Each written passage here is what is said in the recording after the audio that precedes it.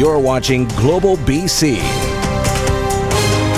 This is Global News Hour at 6. Good evening and thanks for joining us. It's been almost 8 years of waiting, but after yesterday's announcement that Lyft and Uber received approval, rubber hit the road in record time. In less than 24 hours, both companies had cars on the road, and the competition is on. Richard Zussman is live with more on day one demand and the frustrations that remain. Richard. Sophie, it's been one of the enduring pictures of this whole debate around rideshare. People waiting here at YVR for a cab. It's a different picture today. It's also a much different reality. Ride-sharing now available at the airport in Metro Vancouver, but there's a lot of areas that aren't getting the service they want. It's not every day your ride arrives with an applause, but for Lyft, this is a day they've been waiting for years. The journey to bring Lyft to BC has been a long one. Ride-hailing services officially hitting Vancouver's roads on Friday. Lyft only picking up passengers in Vancouver's core, at the PNE and at YVR Airport. They will drop off wherever those riders are headed. The big challenge is a lack of drivers. The company says it's due to the province putting in place a commercial Class 4 license requirement. As we bring more and more drivers onto the platform and fine-tune our operations, we'll expand our operating area. Uber also launching today, offering a larger service area. But these are some of the areas where people are being left out. Including Tawasin, in my town of Delta, White Rock, South Surrey, Langley, Maple Ridge, Pitt Meadows, and West Vancouver. Only Vancouver has issued business licenses. New Westminster and the Tri-Cities say vehicles can get rolling with permits. Then there are the areas where Uber is operating, and the municipalities don't want them. Burnaby says drivers could be ticketed for picking up in the city because they don't have a local business license. Our own bylaw enforcement as well as the RCMP, we expect them to see whatever the city's bylaws are to be enforced. Surrey is trying to keep ride sharing out entirely, but if you look at the Uber app, drivers can still pick up in Surrey. Uber says they aren't trying to break any laws. We've been in touch with communities about our plans as well. Mayor's Council Chair Jonathan Cote says a regional business license should be available by February, but expects Surrey to not sign on. It does provide some opportunities for some new transportation options needed in the region, but as we've seen in other parts of the world, ride-hailing has also caused challenges with increased congestion. One area where there will be full service is the Vancouver International Airport. Both companies making YVR a priority. But there are rules on where people can pick up a ride. For passengers that are departing the airport, they will use the departures level curb, similar to drop-offs occurring today. But for anybody that's arriving at the airport, we've designated separate pickup areas for ride app services. All right, obviously good news for travelers at YVR, especially those who've had to wait in those long lines. What's the response, though, Richard, from taxi drivers? Sophie, the pickup area for rideshare is about 10 feet that way, and you can see the pickup area for taxi is here. And every single taxi driver I have spoken to, Sophie, is very concerned about the impact that Uber and Lyft will have on their business. Let's have a listen to one of those taxi drivers. So there is some people waiting for Uber, though. So they're coming. It looks going to be big because it's not fair, because we have to pay triple insurance and everything, so it's hard to compete anyways. A lot of the other taxi drivers, Sophie said, they're going to have to wait and see what sort of impacts this will have. Some taxi drivers we know have also started to drive for Uber and Lyft. Clearly, this is just something that's starting to take off, something we're going to have to watch closely, and will have an impact on people arriving here and traveling around Metro Vancouver as a whole, Sophie. Certainly looks like there are plenty of cabs tonight. All right, thanks, Richard. Yeah. Well, not everyone, of course, will get to try it right away. The service, as we heard, is primarily in Vancouver. So if you're wondering what the experience is like from start to finish, Jennifer Palma hailed a Lyft and takes you along for the ride. Setting up your pickup. Oh, I just got charged my $8.95. A ride at your fingertips. Ride hailing is here, and we got a Lyft. Arrives in 8 minutes. 8 minutes later, our Lyft arrives. It's a Chevy Cruze, and Bilal is our driver. It's a happy day for you today? Absolutely, very happy, very happy. It's the first day of ride-hailing being made available in British Columbia. So, are we the first rides today? Is that the first ride in my car? For years, Bilal has been waiting to sign up as a ride-hailing driver. He's doing it for the extra cash. He's a part-time limo driver who used to be a taxi driver. He's hoping to make an extra $1,500 to $1,600 a month with Lyft. Well, I'm a father of 2 children. I got one 2 years old, one is 6 years old. So I need to support my family, extra earning. We took our freshly cleaned Lyft, complete with free water bottles, from the Fairmont Pacific Rim to Rogers Arena. It cost $8.95 and took about 8 minutes to get there. And we could watch the whole thing through the app. But cost-wise, how does that compare to Uber and a taxi? Uber and Lyft charge similar rates and fees. As for taxis, the costs go up significantly. So for the trip we took to the arena, with Uber, it will cost $8.47, a taxi, $11.60. That's all without a tip. I always wanted to own a taxi cab, but because of my financial status, I was not able to afford it as a driver because the taxi company was charging too much money, too expensive. So actually great opportunity for me. Bilal says he'd like to become a full-time ride-hailing driver, and he might just get his wish if Vancouverites get used to getting around interacting with an app that hails a vehicle and lets you pay, tip, and rate your driver through it. Thank you so much. Thank you. Thank you very And much. with service like this, he'll go far. Jennifer Palma, Global News. All right, now to breaking developments from the Oscar Arfman murder trial. Arfman was found guilty of first-degree murder in the killing of Abbotsford Police Constable John Davidson. Tonight, we have powerful new video to show you that may have helped in his conviction. Jordan Armstrong joins us live in the studio with the breaking details. Jordan, this is dashcam video which captured Arfman. That's right, Sophie. It's a key piece of evidence shown in court, but evidence the public hasn't seen until tonight. Larry Seifert was a witness for the Crown. He was leaving a fast food drive-thru in Abbotsford when his dash cam captured video of Arfman holding a rifle just moments before Constable Davidson was fatally shot. Seifert initially drove away, but circled back to get another look at Arfman. He again saw Arfman trying to reload the gun, but in a different area of the parking lot. When Arfman left the parking lot, Seifert followed, telling the 911 dispatcher, "He's an old guy. I'm trying to figure it out. It's a black Mustang with Alberta plates, and he's driving really calmly up the road." Seifert went on to say, quote, "I'm in a car. If he stops and pulls his gun out on me, I'm going to run him over. It's just that simple." Now, we'd previously seen a still photo of Arfman with the weapon, but Seifert's evidence is the only known video of him with the rifle. Last October, 67-year-old Arfman was found guilty of first-degree murder. It carries an automatic life sentence with no chance of parole for at least 25 years. Sophie? All right, thanks for that. Jordan Armstrong reporting live tonight.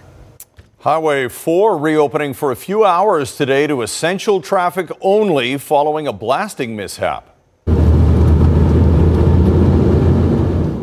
Cars and small pickups were allowed to travel the road through 8 o'clock tonight, so it's open for another couple of hours yet. The highway was damaged yesterday when a scheduled blast, part of the Kennedy Hill Safety Improvement Project, unexpectedly caused a large volume of rock to fall across the roadway.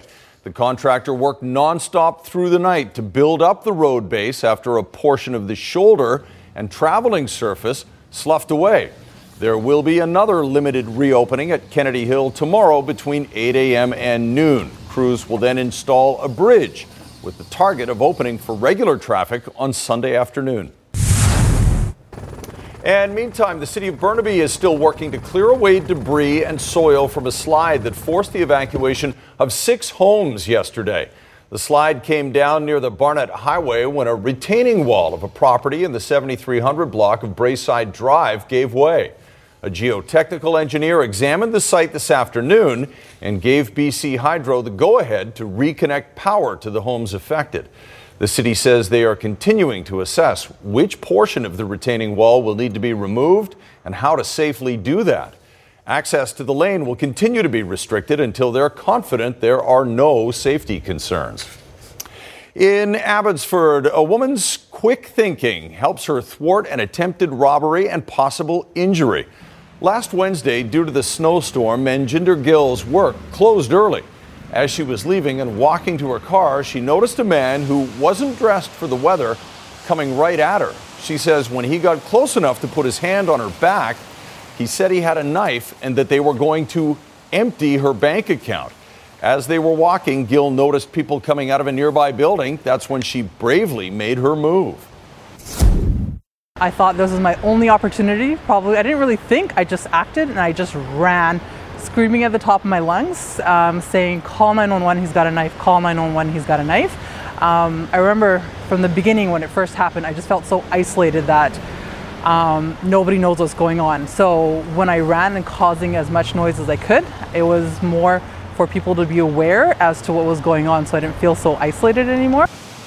The would-be robber took off, and while police confirmed they're investigating this incident, there was also a very similar incident the next day. And in that case, a 32-year-old man was arrested and charged. Right now, though, WestJet has some explaining to do after an Okanagan family put their puppy on a flight from Saskatoon to Kelowna. What was supposed to be a 5-hour trip somehow turned into 17 hours with no food or water for their pet. And as Global's Claudia Van Emmerich reports, the family is looking for answers.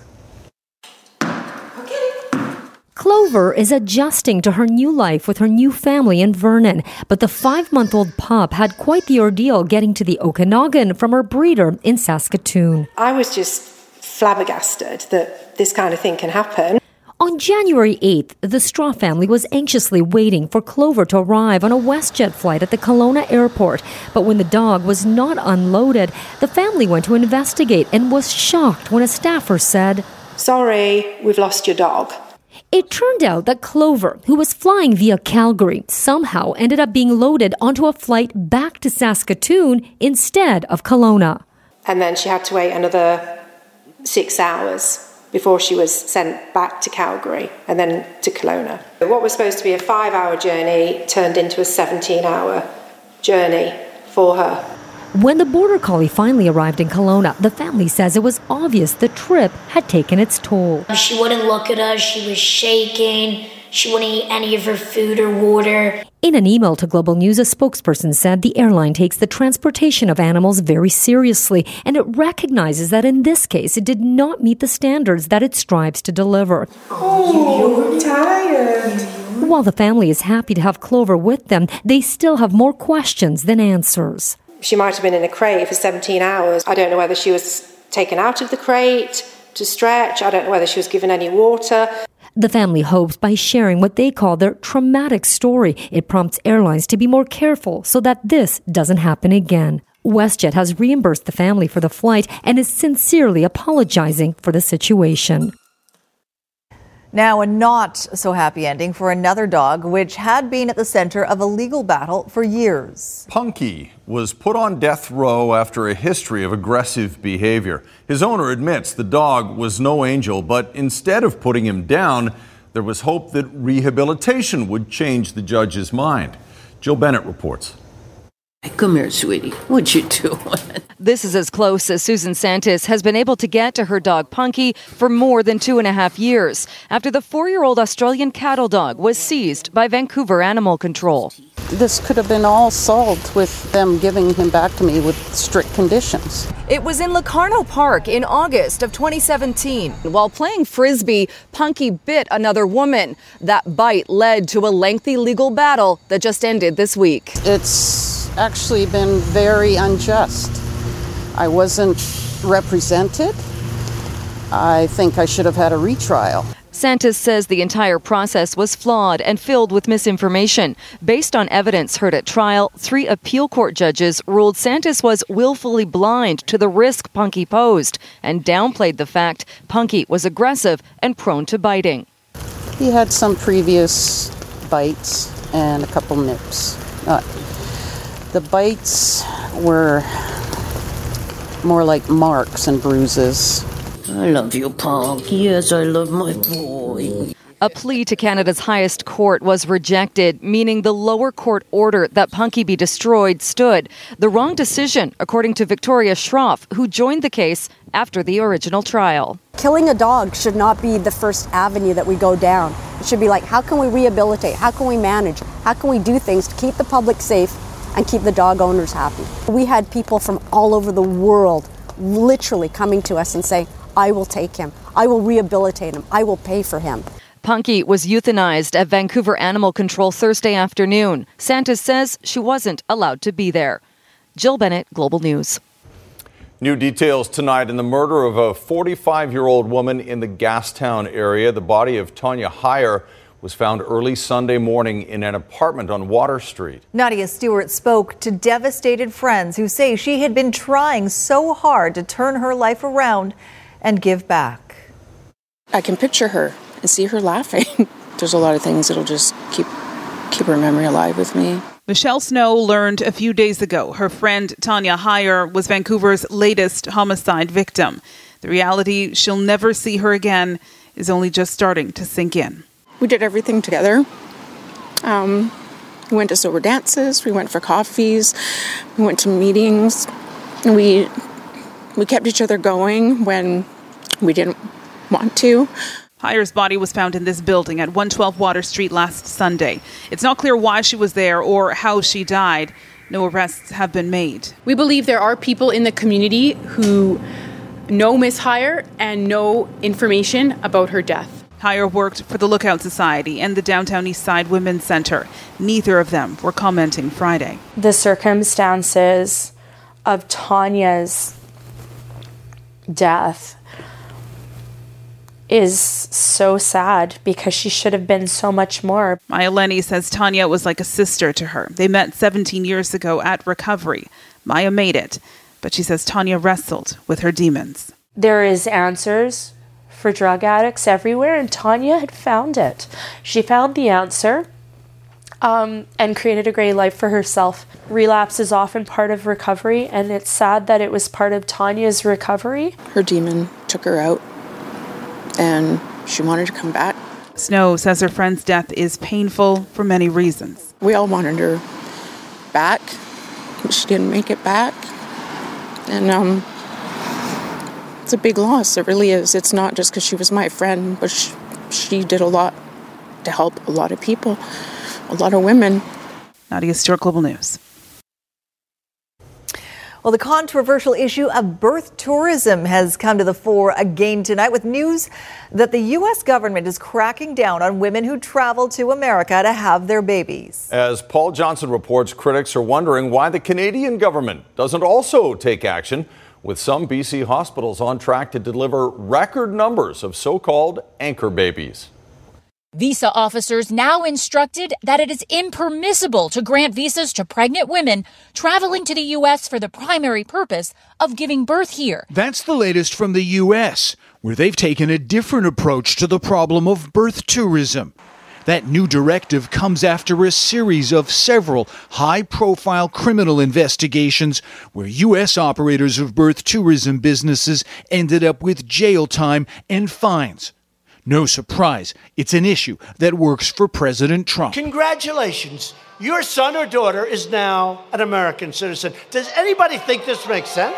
It pains me to ever agree with Donald Trump and his administration, but they actually have it right in this case. BC Liberal MLA Jas Johal represents Richmond, which is the epicenter of Canada's birth tourism industry. Many of the babies are born at Richmond Hospital, and the surrounding neighborhoods are home to many so-called birth tourism hotels, whose online ads explain in detail how foreign women can come stay with them, have their baby, and get a Canadian passport.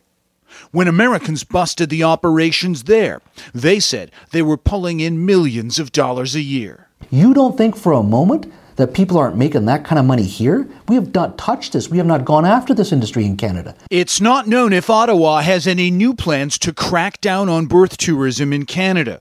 Global News didn't get a response from the minister responsible for immigration. Johal says Canada could do something similar to what the Americans have done. Prosecute people for counseling travelers to lie on their visa applications and bolster enforcement at ports of entry. By the end of this year, Richmond, 25% of all the kids born in Richmond Hospital will be passport babies. 1 out of 4. That's not a hospital anymore. That's a passport mill. Paul Johnson, Global News. Porch cameras in Houston, Texas capture the sight and sound of a massive explosion at a factory that killed at least 2 people. The blast was felt through most of the city and damaged dozens of homes and buildings up to a kilometer away. Some homes were pushed off their foundations and people were knocked out of their beds. The 2 people who died are believed to have been employees of the company. The BC Centre for Disease Control tonight says despite rumors on social media, there are still no confirmed cases of the novel coronavirus here in BC. There are now more than 1,300 cases worldwide, more than 95% of them in mainland China. 41 people have died. There have been 30 cases in other countries, but the CDC says none in BC or Canada. Certainly, if we had a detection of this novel coronavirus confirmed in our province, we would be notifying British Columbians. We know that you would want to know that, and we would importantly use that to reinforce the importance of early detection. So if there is a case, we will inform you about it. In China, however, the number of people now under virtual quarantine and travel bans is now roughly equal to the population of Canada. The situation is so bad, officials are rushing to build a new hospital in 1 week. I'm Janice Mackey-Freyer. Across China tonight, an expanding lockdown to contain an epidemic. Travel bans in over a dozen cities, affecting 35 million people. And a race to cope. Construction on a 1,000-bed hospital to be finished in less than a week. The mysterious virus now reaching Europe, with confirmed cases in France and 9 other countries. With over 900 infections, 41 people have died, including an otherwise healthy 36-year-old man, raising fears of who is vulnerable. Hospitals in Wuhan locked down and overwhelmed, appealing for supplies and help. State media trying to downplay with wishes for a safe and happy Lunar New Year. Holiday celebrations and events are canceled here. With no vaccine or treatment, crowds are a danger. Tourist attractions closed, including Shanghai Disney and sections of the Great Wall. Anxiety and anger spreading rapidly here, with masks selling out and much of China on edge. Janice Mackey-Freyer, NBC News, Beijing. Today was the last day for Democrats in Washington, D.C. to lay out their case in the impeachment trial of Donald Trump.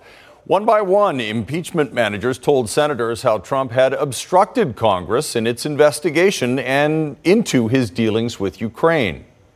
The House investigating committees sought a total of 71 specific categories of documents from 6 different agencies and offices.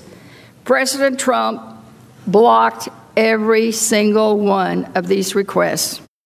Even President Nixon, who famously attempted to defy a subpoena for tape recordings of his conversations, he let his most senior staff testify before Congress. Trump's team is expected to begin its defense tomorrow. The number of American soldiers who were injured in last month's Iranian missile strike on a U.S. base in Iraq continues to grow. The Pentagon now says 34 American troops were diagnosed with traumatic brain injuries and concussions as a result of the attack. U.S. President Donald Trump initially said no troops were hurt. The Pentagon says half of the troops who were injured have returned to their military duties, and the other 17 are still under medical observation or treatment. Italy's Mount Etna is certainly putting on a show with its latest eruption. The eruption is sending rocks flying through the air and causing lava to flow down its slopes. That's from a series of explosions that have taken place in different craters in the volcano over the past 2 days. Etna is the largest of Italy's 3 active volcanoes. In Health Matters tonight, another major push for the provincial government to cover all forms of female contraception. Victoria City Council has voted unanimously to make the case for more funding and is now taking it to the next level. Brad McLeod reports.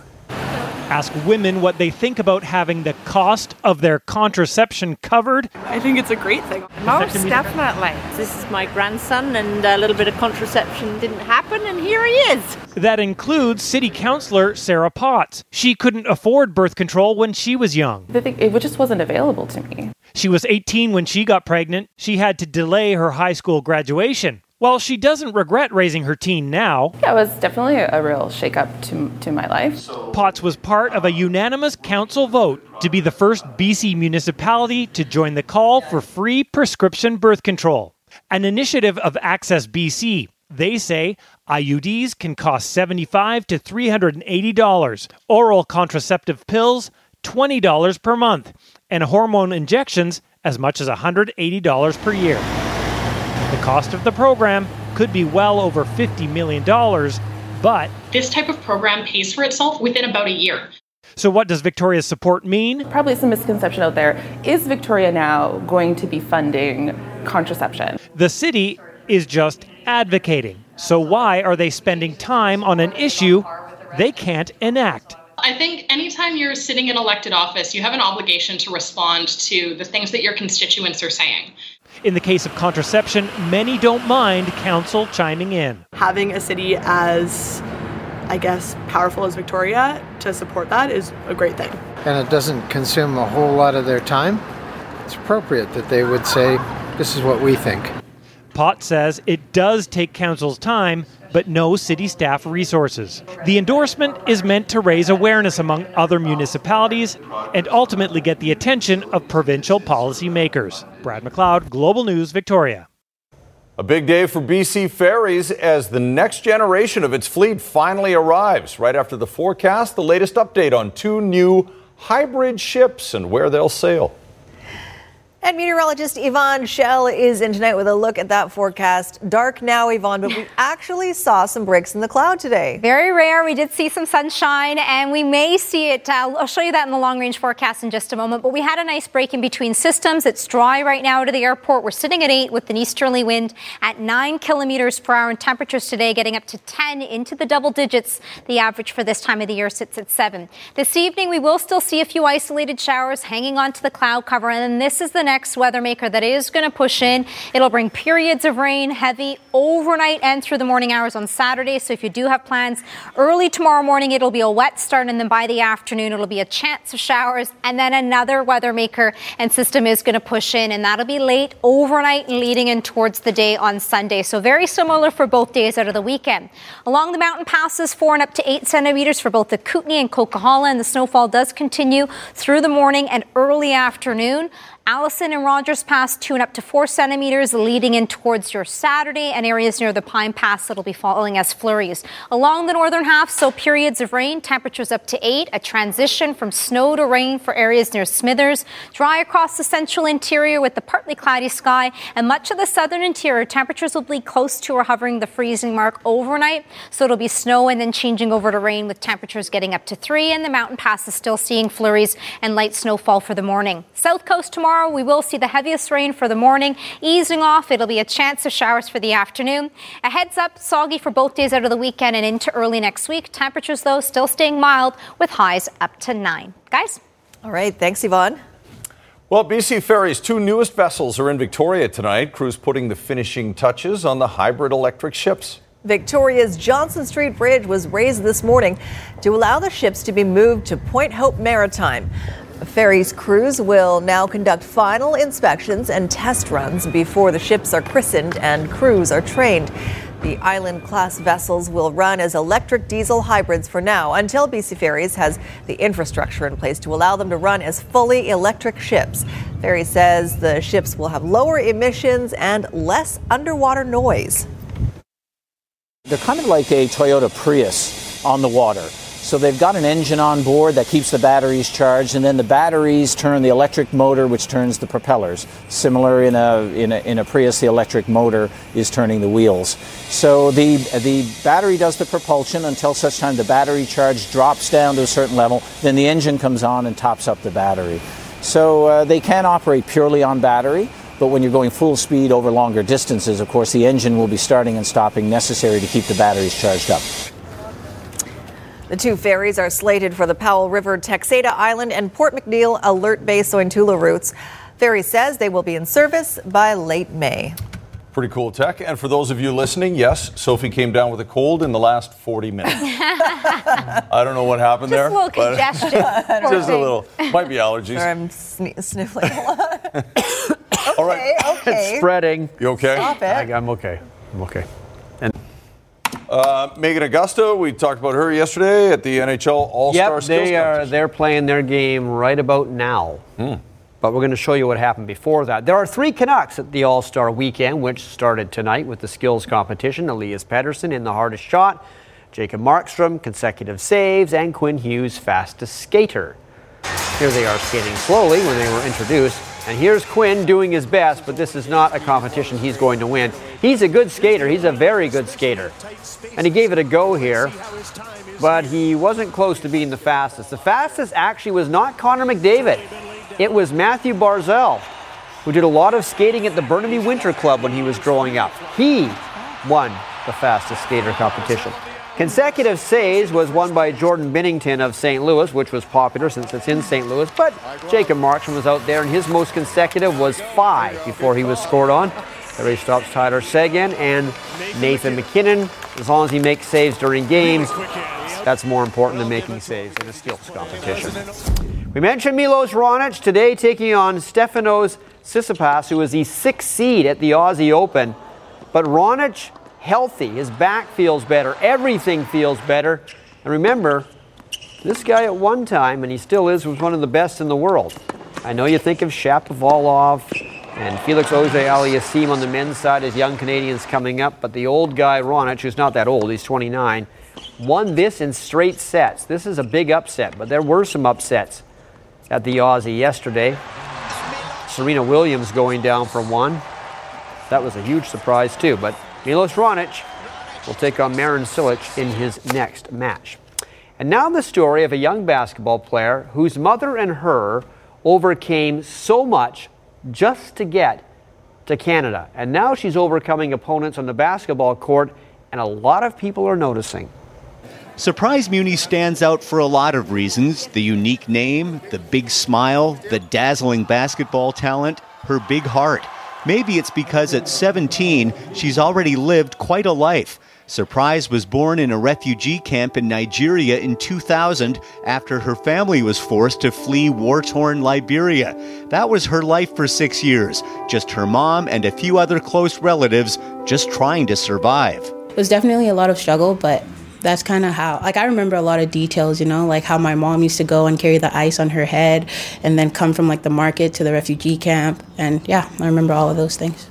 But when Surprise was 6, she and her mom moved to Vancouver. It was a fresh start. Still a struggle. Her mom worked multiple jobs to make ends meet, and because of that, Surprise took up basketball after school, and it was love at first sight. My mom made me play at Strath Community Center, and then I would be in the gym all the time, and then there was Women's League going on, and after school I would go to Women's League and just watch people play and then play during halftime, stuff like that.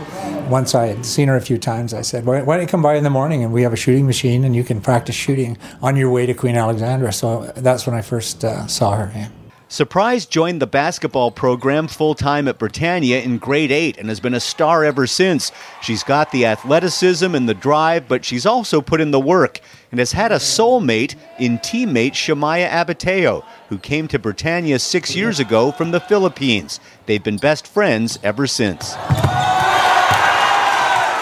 I came to Canada when I was in grade 6, so it was hard for me to learn, speak English, and then transfer into a basketball language, you know what I mean? And then so Surprise was there helping me all the time. Helping is another Surprise quality. She's one of the leaders at her school, getting young kids to play basketball and feel part of a team. I've been one of those kids who, had nowhere to go after school. I'm very involved in the sports community, and it's really important for me because my coaches also remind me that I have to branch out and I have to get myself out there. And a lot of those things are leadership and just coaching and getting more kids involved, Surprise will play her college basketball at Simon Fraser. Before then, she hopes to lead Britannia to a provincial title and maybe get her mom out to watch her play. Perhaps the biggest surprise of this story, her mom has never seen her play a basketball game, ever. I was so afraid of messing up in front of her that I never invited her to any of my games. And then she was working all the time, and I was like, you don't have to come. You're working. You know, it's great having someone like who's never even seen you play, but, you know, they believe in you so much. And I think that's definitely what's gotten me to this point, because she believes in me so much. Tiger Woods at the Farmers Open, second round.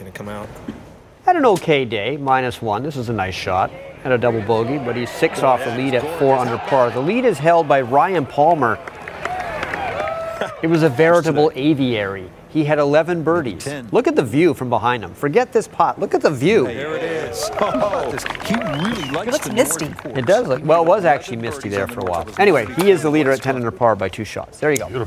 Here's a look at your snow report for tonight. 16 new centimeters for Whistler Blackcomb, a base of 260 for Grouse and Cypress and Sasquatch with 3 new centimeters.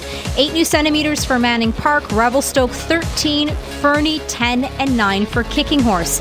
16 new centimeters for Big White, 3 for Silver Star, Sun Peaks, and Apex. 14 new centimeters for Mount Washington, 15 Whitewater, Red Mountain 9, Powder King 20, and a base of 297. Okay, it's Friday. Let's end the week right. Satellite debris. What's going on? I don't know.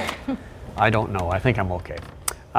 Anyway, I've improved. So this commercial I showed a couple of years ago. I like this one. Apparently it's done at Manning Park. Oh. So it's local. It's for Samsung, a washing machine, and it includes a bear.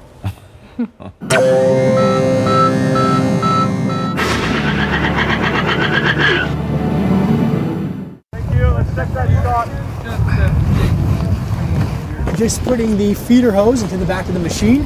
We're getting water directly from the lake over there. Is there a blanket or get like a warm? Hey guys, we've got company. Let's just move away from stuff. It's a bear. It's a bear. It's fine. We're fine. It's a bear. We'll calmly walk over here. We're fine. You too, sir. Now, please. It's fine.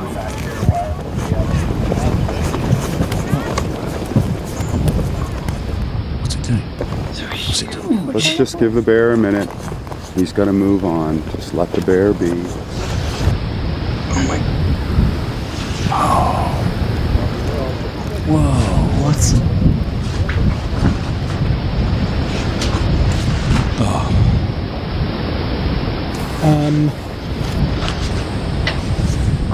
Come this way.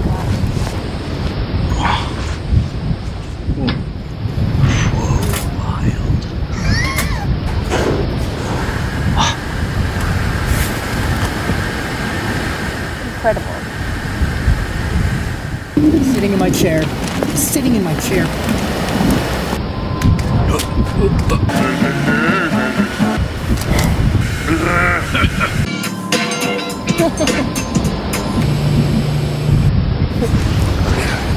Just about done. That is insane. It got that clean on a cold cycle. Okay, can we go back to work now, Mr. Ranger? The bear's now leaving. Okay, gang, that's good. It's clear for us to go back to set. It's a polar bear. All I wanted to do is use the washing machine. I wasn't scared. You were. That is good. I've seen that. Oh, I like that one. I think we showed it a few years ago. Okay, this one's new. It's from Skoda, and it features 2 police officers who can't quite seem to get it together. Oh, look at that. Clear skies. Central, all units. We have a blue van on the ground. A blue van. Go! Yes! Yes! Woo! Woo! Here we go! Central, we are on our way. Let's go. Come on, you ready? Not yet. First car chase. Yeah. Yep. Not yet. Oh, we're going, right? We're going. Yes? Hold that. No? Okay. Almost. Almost. You need help? Tricky lock. Tricky. Yeah?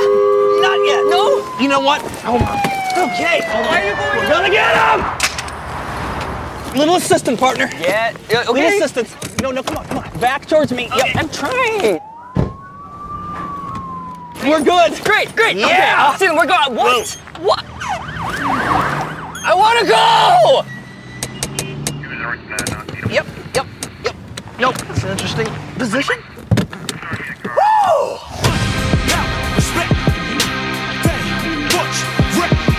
It don't matter where the threat, I'm the threat. If I'm in the game, I'ma be the best, nevertheless. Come on. All right, so the last one is for McDonald's from Brazil. You don't need to speak Portuguese to know what is happening in this commercial. Aí, galera, agora aquela do Legio.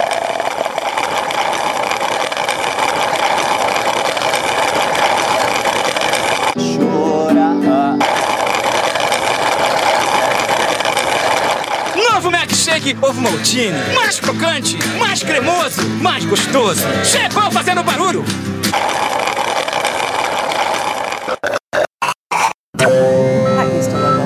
Your cat liked Ovaltine? Good, that malty goodness. What? How would that have ever happened? That you just like one day thought you'd give Ovaltine to your cat? No, my mother would drink it, and the whatever's cat left would, over. I see. Oh, yeah. Breaking details in an ongoing dispute between Surrey and ride-hailing companies. We'll tell you about the letter that the city has sent to Lyft. That's Uber, coming. yeah. Oh, Uber. I'm sorry, Uber. We'll have that online and at 11 o'clock tonight. Last word on weather before we go. A heavy round of rain. Our next storm is going to push in, but it'll be overnight and leading into the morning hours on Saturday. Quite soggy over the weekend, but mild. That's the silver lining. All right. Thanks, Siobhan. Thank you for watching. Happy weekend, everyone. Good night.